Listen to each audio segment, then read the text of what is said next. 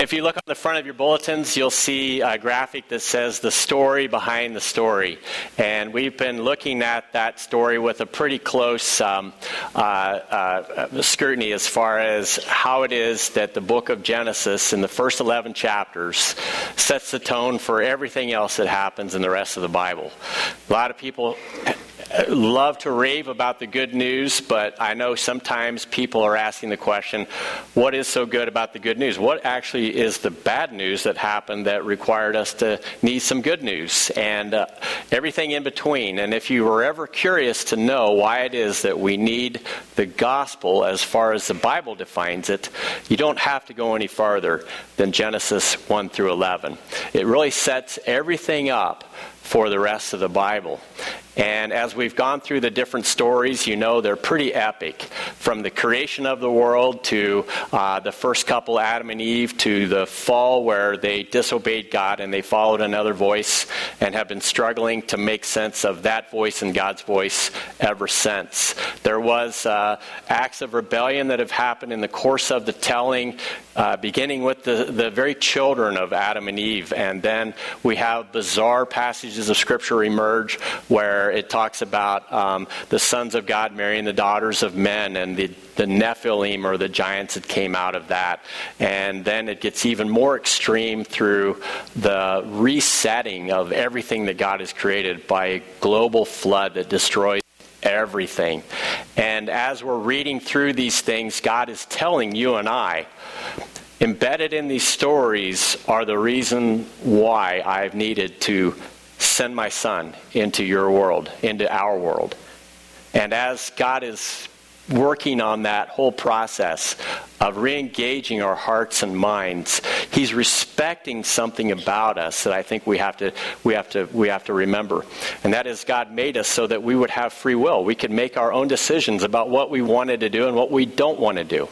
And if it was any other way, the relationships that we'd have would be ones where he forced us into a relationship and said, you will love me, you will obey me, you will serve me.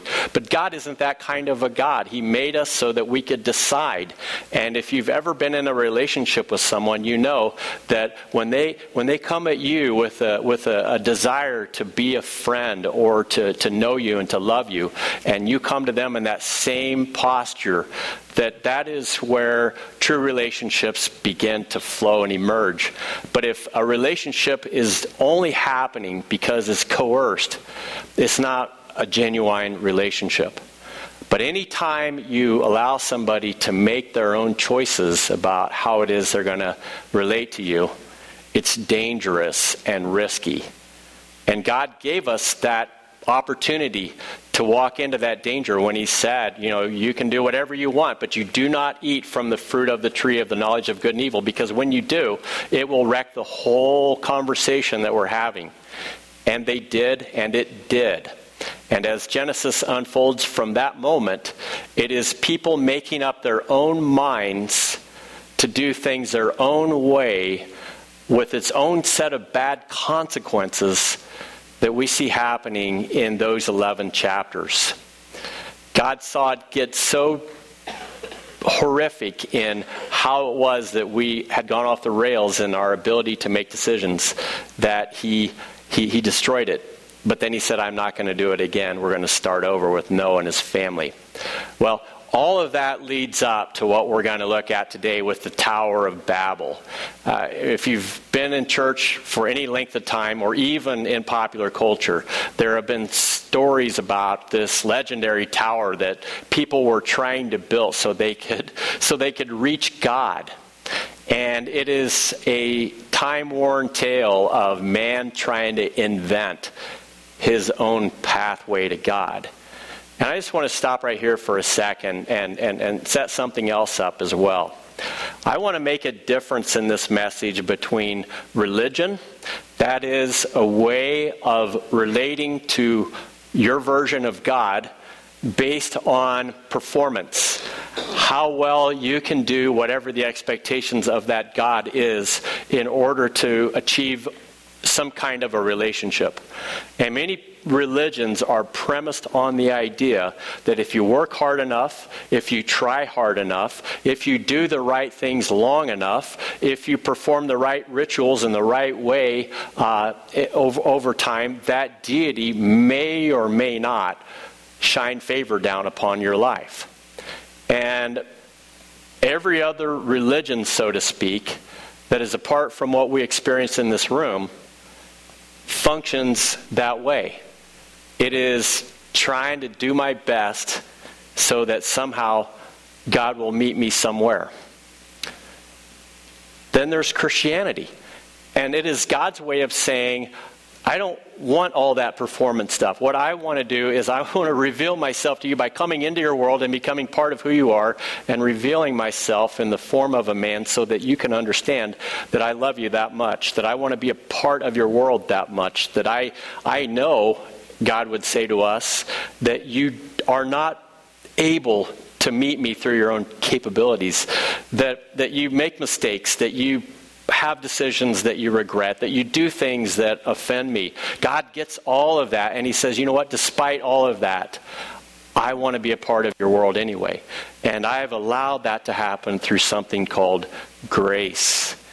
And that grace, which is embodied on a bloodstained cross, is God's way of telling us, I've revealed myself to you in the form that you can relate to well.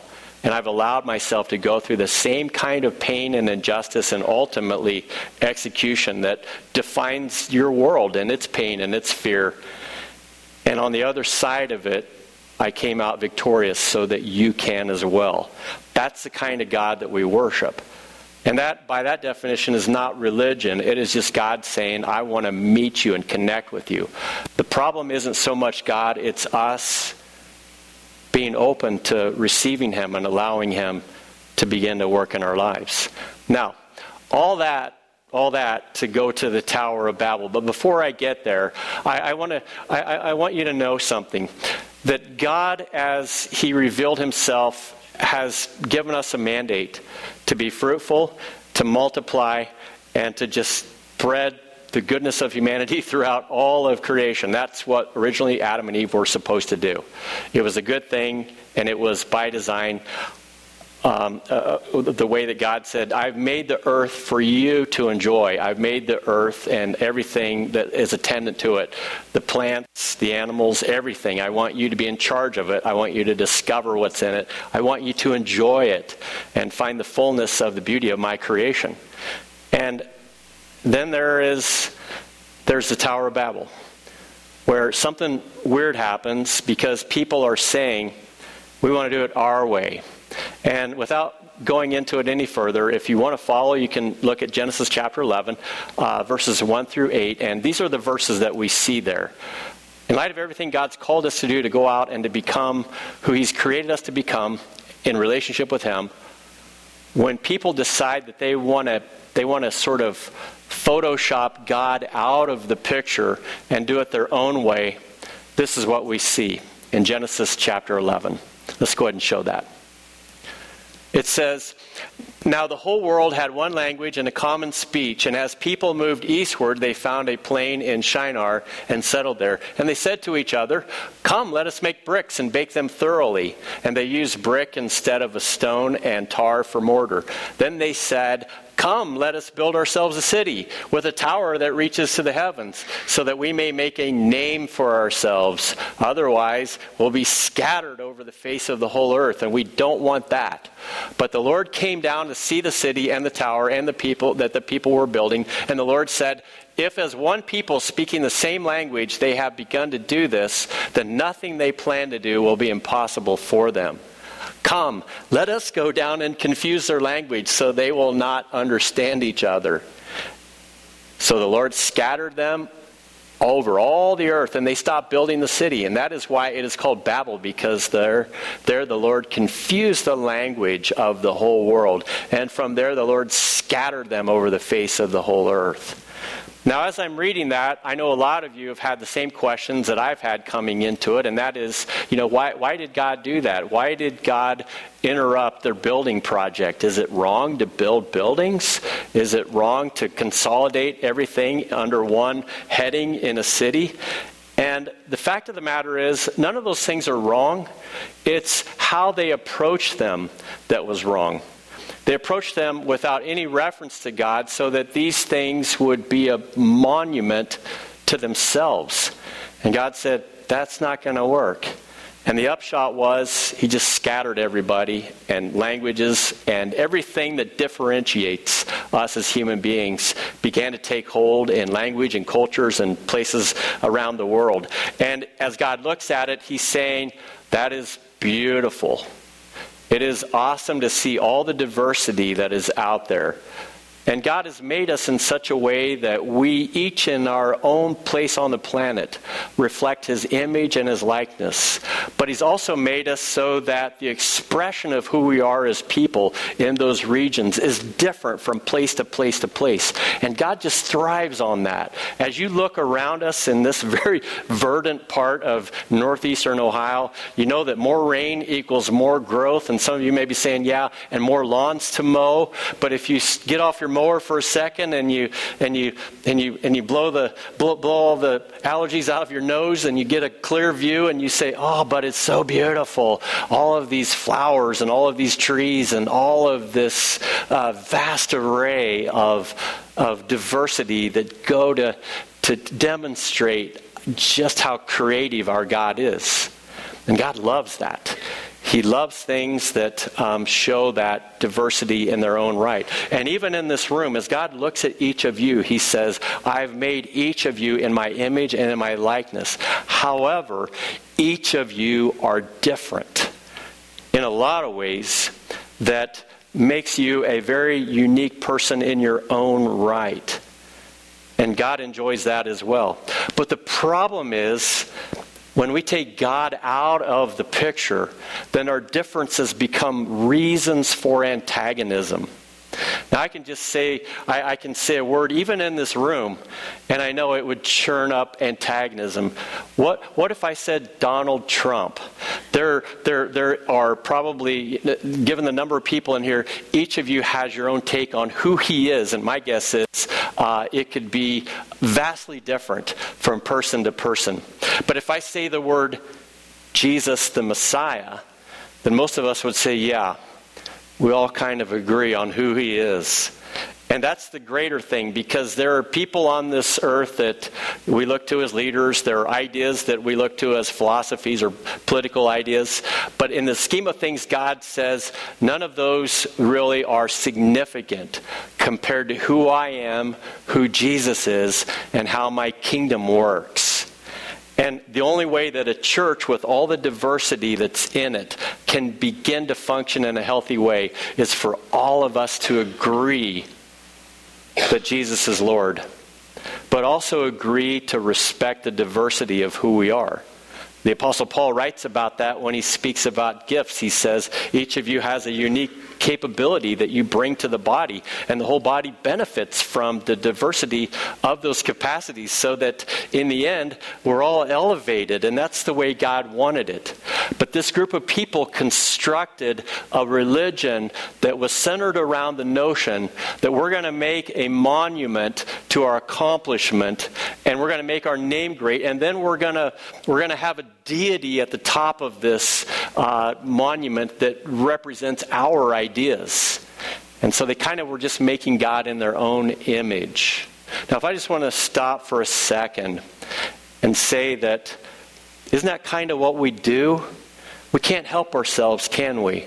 Unless Jesus is in the equation, we're kind of making up our own ideas about who we think God is, and it's convenient or it works for a while until it doesn't work.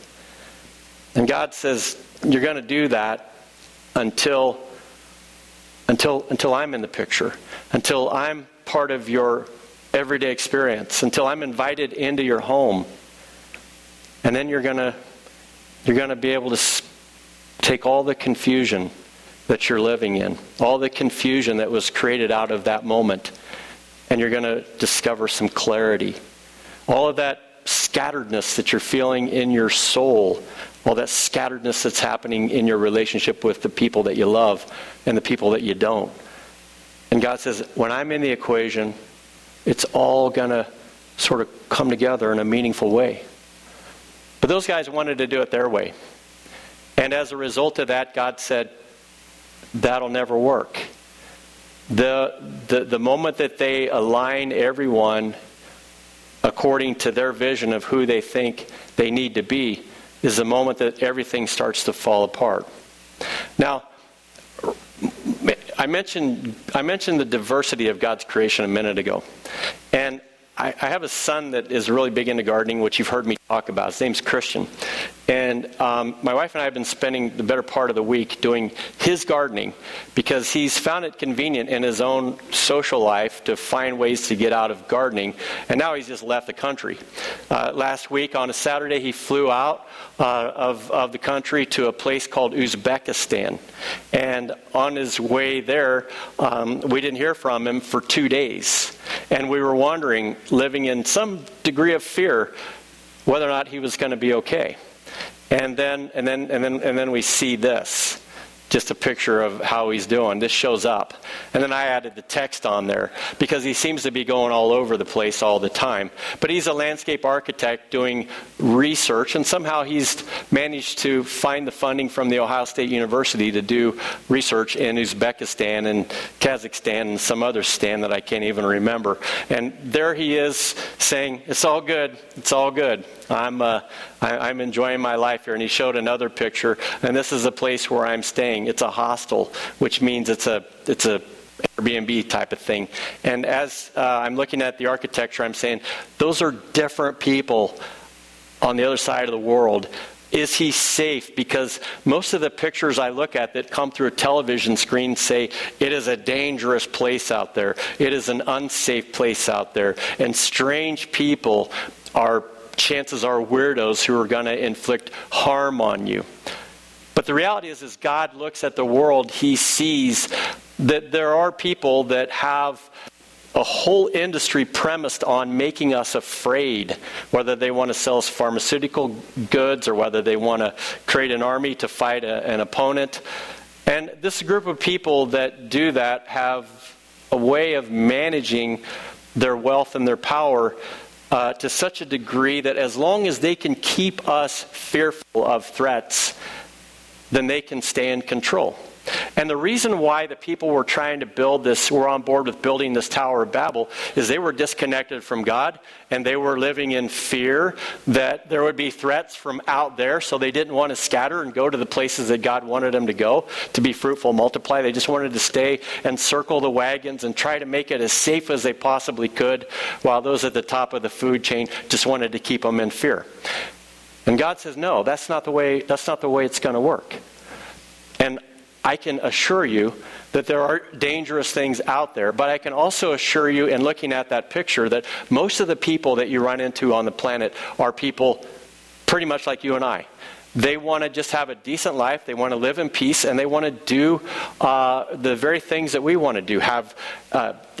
Get married, have children, have extended relationships, be a part of a community, all of those things that are just instinctively wired into us.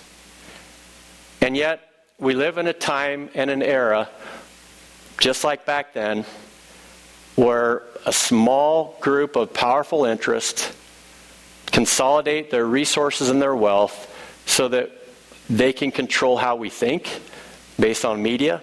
They can control what we need and what we don't need based on manipulation of fear. And all of those things have people wringing their hands. Did you know it just came out that suicide right now is at an all-time high in our country? But also noted alongside that is the lack of church attendance is at an all-time high as well. And yet somewhere there's a lie that says church is bad and what we're selling you is good. But Jesus said you'll know them by their fruit. And the fruit of a life lived in perennial fear is the undoing of our humanity. It is constantly worrying, constantly wondering, constantly uncertain, and constantly second-guessing. And when God saw the Tower of Babel starting to happen, he knew that it would just break down our humanity.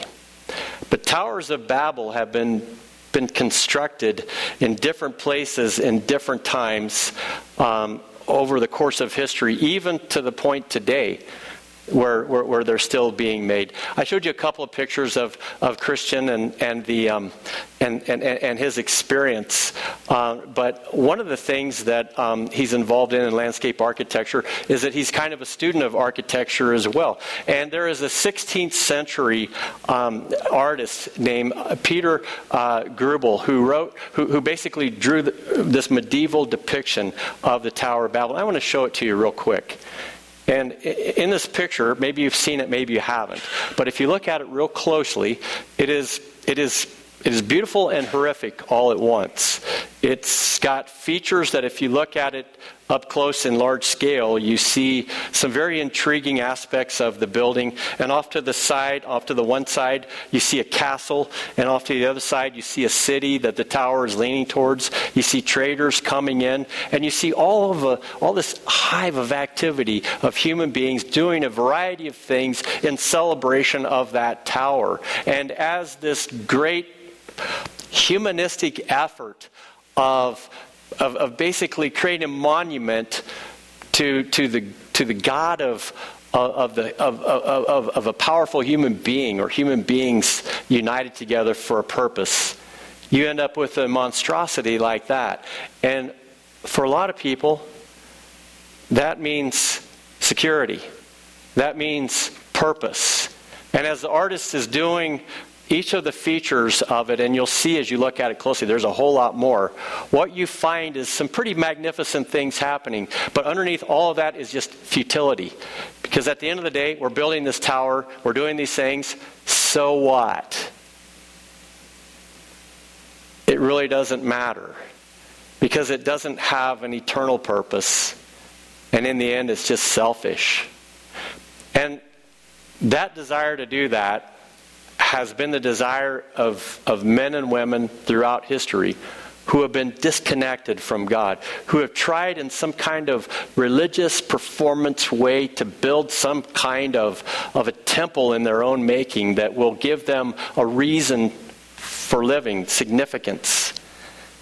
And did you know, before the European Union started cracking up, they actually established a European Parliament with the philosophy that one day we hope that this Parliament will just be a governing body for all of the world, that all of the boundaries that are there, all the countries that are differentiated, all of those will just fade away, and we'll just have a one world operation.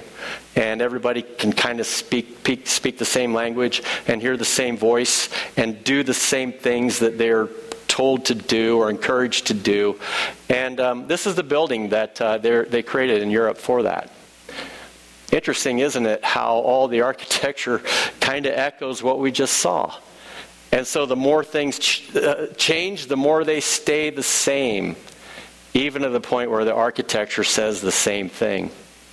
But there are a lot of people who are like, no, we don't want one small group of people.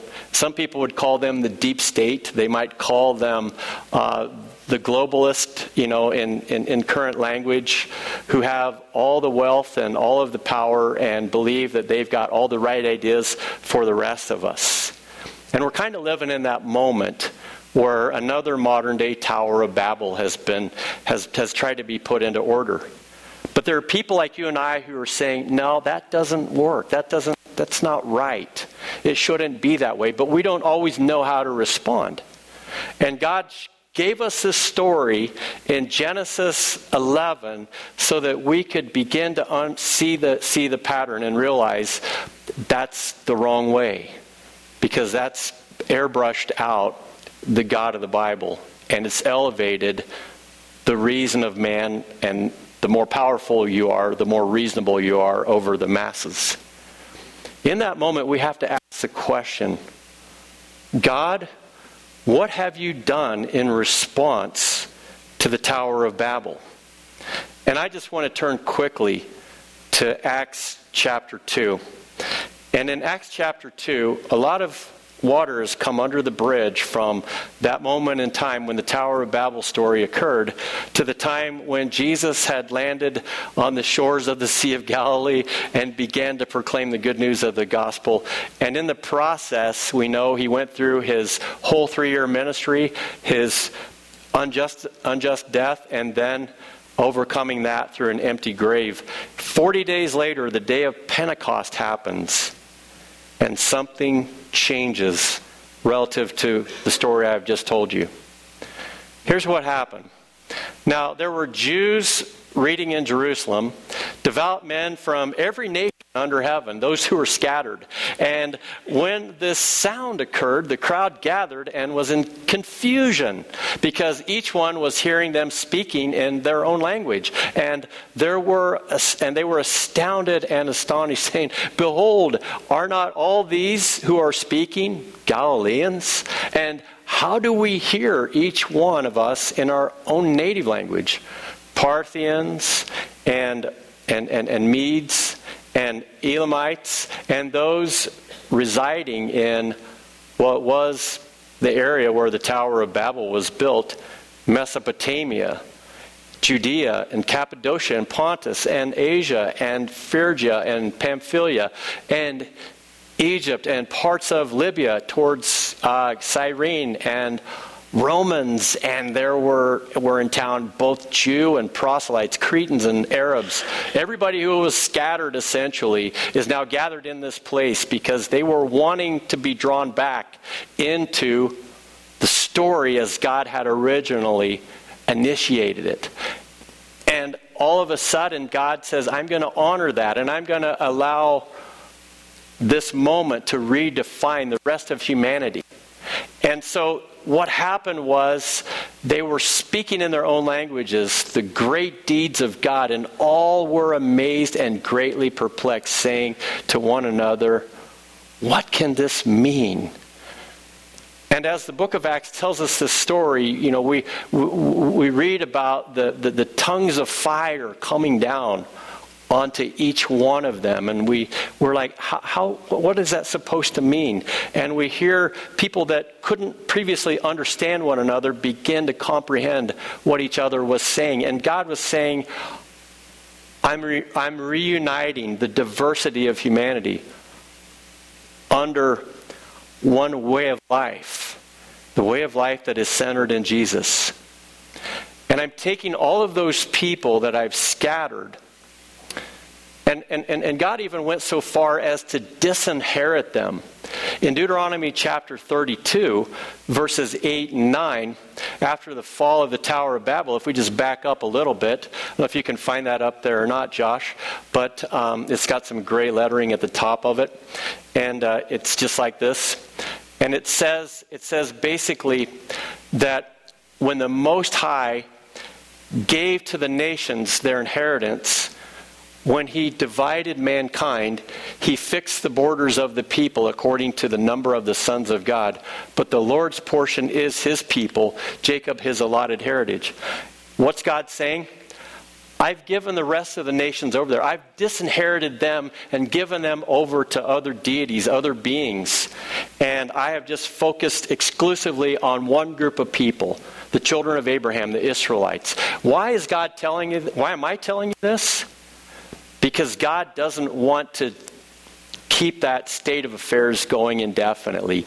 He actually wants to reclaim everything that has been broken. And so that separation that people had from what was later the Hebrew God, God says, I'm bringing them back. And everyone who was there represented a nation that was disinherited.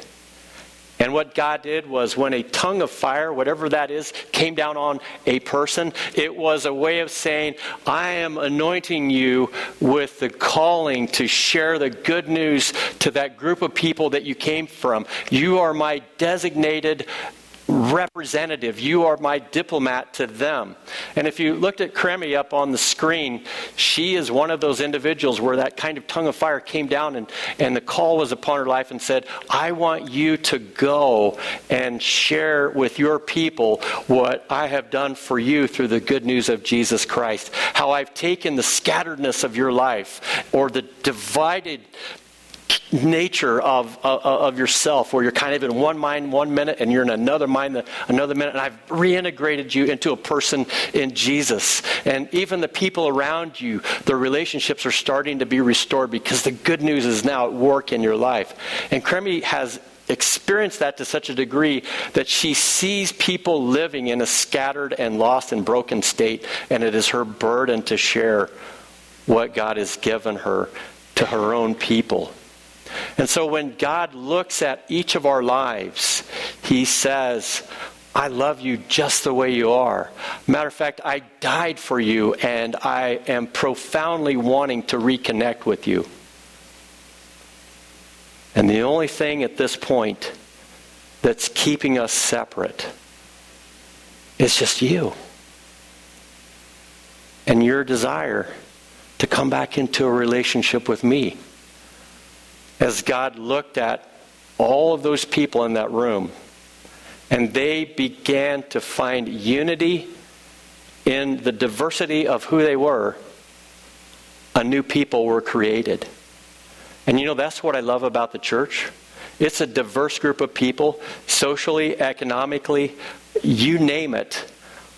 It's a variety. It's just a mishmash and a cross-section where God says we are all equal in His family. No one is better than the other. There is no pecking order. There is no elite group of people that are up here and the rest of everybody's down here. It is just God and Jesus and us. But the only way that it works is for us to put Him first.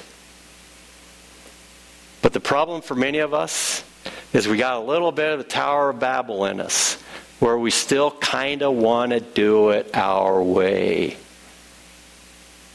But if you're like me, I've done it my way, and I've ended up grounded on the rocks of brokenness. And it just doesn't work without God. I've lived in fear trying to do it my way, and I discovered there's only one safe place on this planet. And you know where it is? It is in Jesus Christ. Having God in your life is the only safe place in this world, because anything can happen in this world. But when God is in our lives, we solicit His protection. But we know that even in this world, things can happen. And when they do, God says, it's okay because I've overcome this world. And I'm going to a place where it is actually much better. And I want to bring you with me. So it's a win-win any way you slice it. I mean, I'm thinking about my son overseas, and I don't know what will happen. I'm sure he'll be okay. But the primary concern that I had for him was, are you taking Jesus into that environment with you? And if you are, I'm not worried. Because I know that's the safest place on earth, no matter where you are. And that's also right in this room. There's a lie after lie that's being told that we need to worry, we need to hand-wring, it's an unsafe place, the world is. Everything's going to hell in a handbasket. You should be worried, you should buy this or do that or think this or whatever it is that they're selling you. It's just garbage, people. There's a peace that passes all understanding. It is the peace of Christ Jesus that guards our heart and our mind in every situation. The people built a tower because they were afraid. They exalted themselves because they were insecure. And they wanted to be men of renown. And so one of the culprits that's responsible for the building, his name is Nimrod. And he was somebody who everybody feared because he was that guy who could do it all. And he was saying this, it's not really about me, but it's kind of about me. And that's a game that has been played so long that it's just tired.